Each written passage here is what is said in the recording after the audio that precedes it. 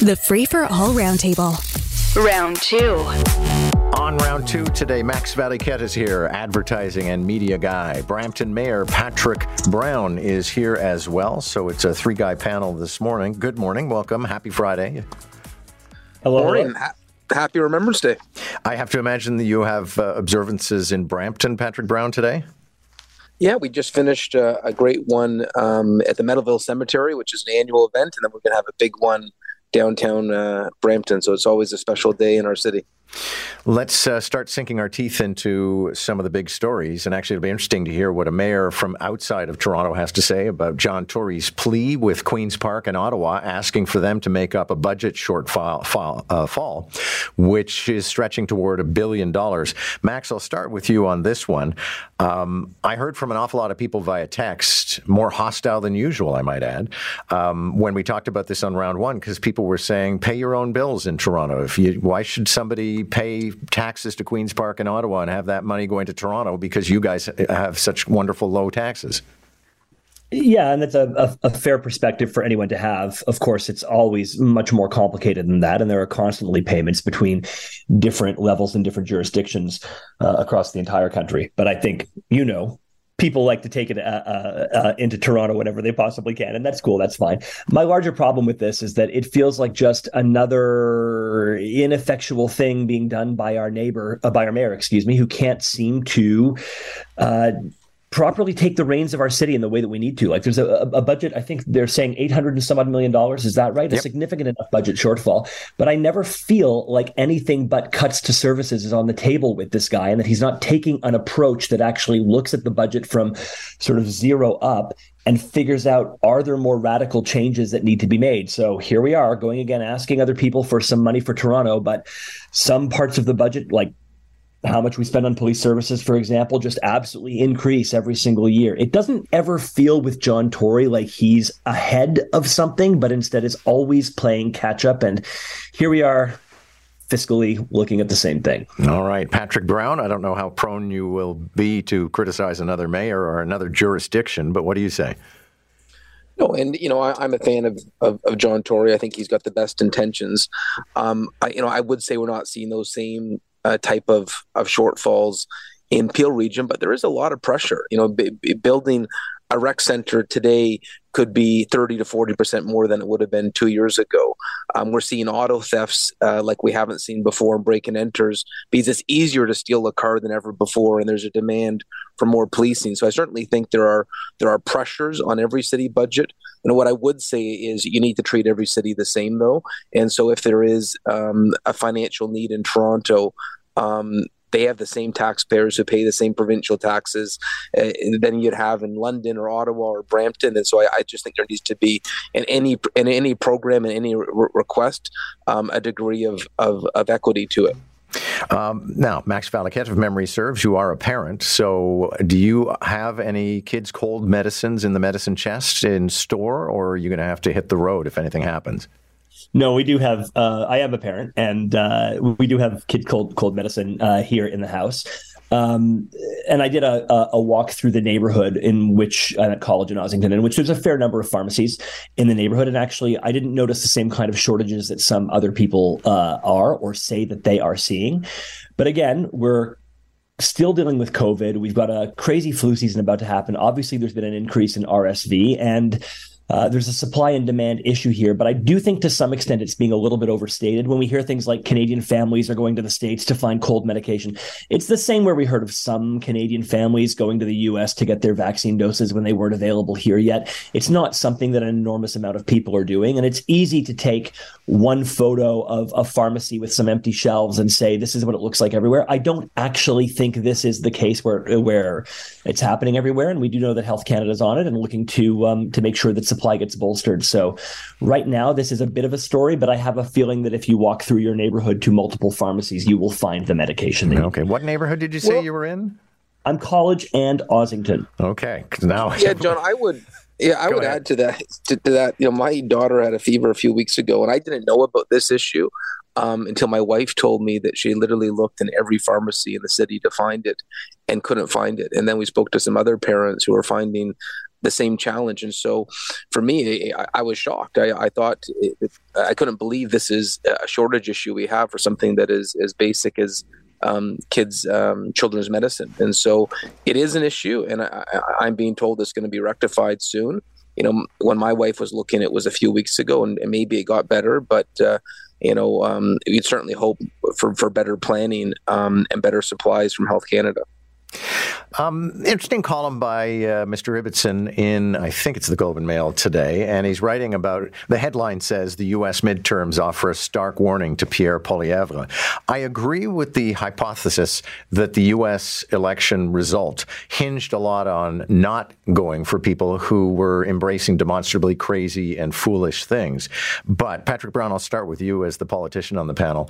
I don't know that there are too many lessons for Pierre Poilievre, because he may be somewhat incendiary, but he's not Donald Trump, and he's not one of these sort of people who would deny something that is provably false. Yeah, so, I'm probably not as objective as others will be on this.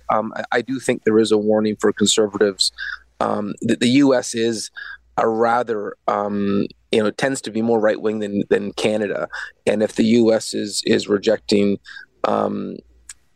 candidates that don't believe in science or want to revisit divisive social issues, that should be a lesson for Canada's conservatives. And from someone who has been inside that partisan tent, there is a challenge with the Conservative Party wanting to replicate the Republican Party, and I hope this is a lesson that you don't want to replicate Kerry Lake or Donald Trump, because that's not where the sensibilities of Canadians are.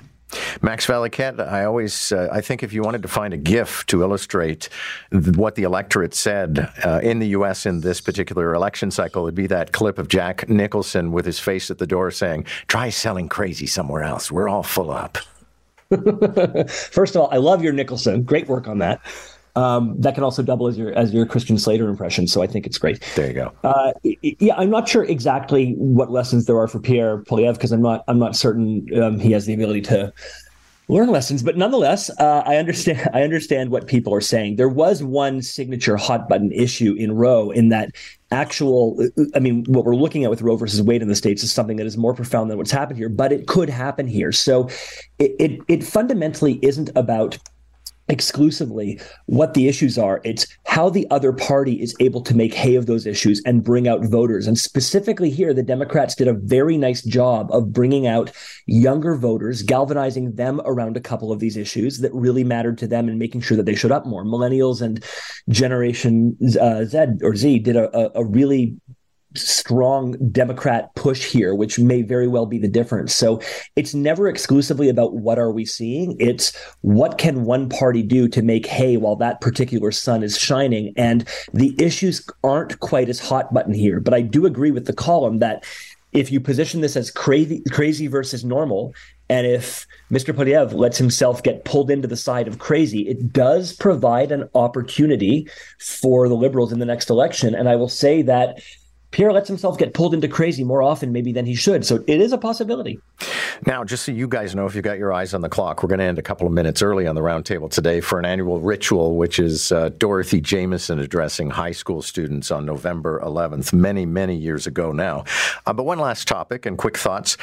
Max Valiquette, MPs are prepared to spend $250 million on Parliament Hill to build a whole network of tunnels between the Parliament buildings. This was not in the original plan of, I think it's a $10 billion reno, but it's scope creep, as some of the contractors I spoke with this morning told me.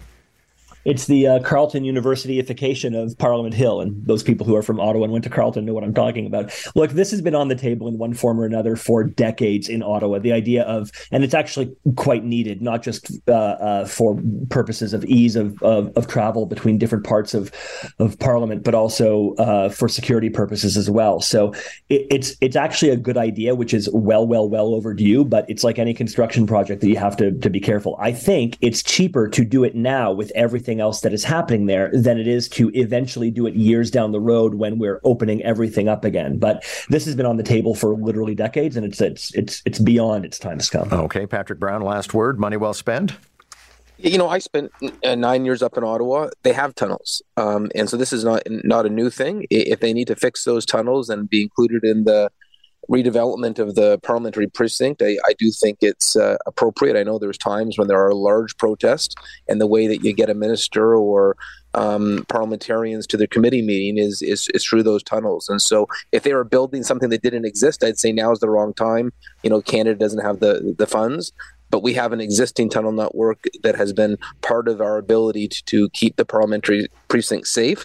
And don't forget, we have had security threats, real ones, on the parliamentary precinct before. And so I do think you have to protect your democracy. Thank you all very much. Patrick Brown and Max Valiquette on round 2. And here our annual presentation of what has become extraordinarily popular, and you can actually find it on our website, newstalk1010.com. Dorothy Jameson, Sergeant in the Second World War. It is the veteran, not the preacher, who has given us freedom of religion. It is the veteran, not the reporter, who has given us freedom of press. It is the veteran, not the poet, who has given us freedom of speech. It is the veteran, not the campus organizer, who has given us the freedom to assemble. It is the veteran, not the lawyer, who has given us the right to a fair trial. It is the veteran, not the politician, who has given us the right to vote. Now, that last word, vote, means a great deal, because you are the upcoming generation that are going to take over from myself and the gentlemen that are here with me. And you've got to do a good job. We're leaving Canada and the world in your hands. All I can say is, freedom isn't free. Take care of Canada. Thank you so much. Now it's our turn to stand. It's our turn to stand. It's our turn to stand on guard for thee.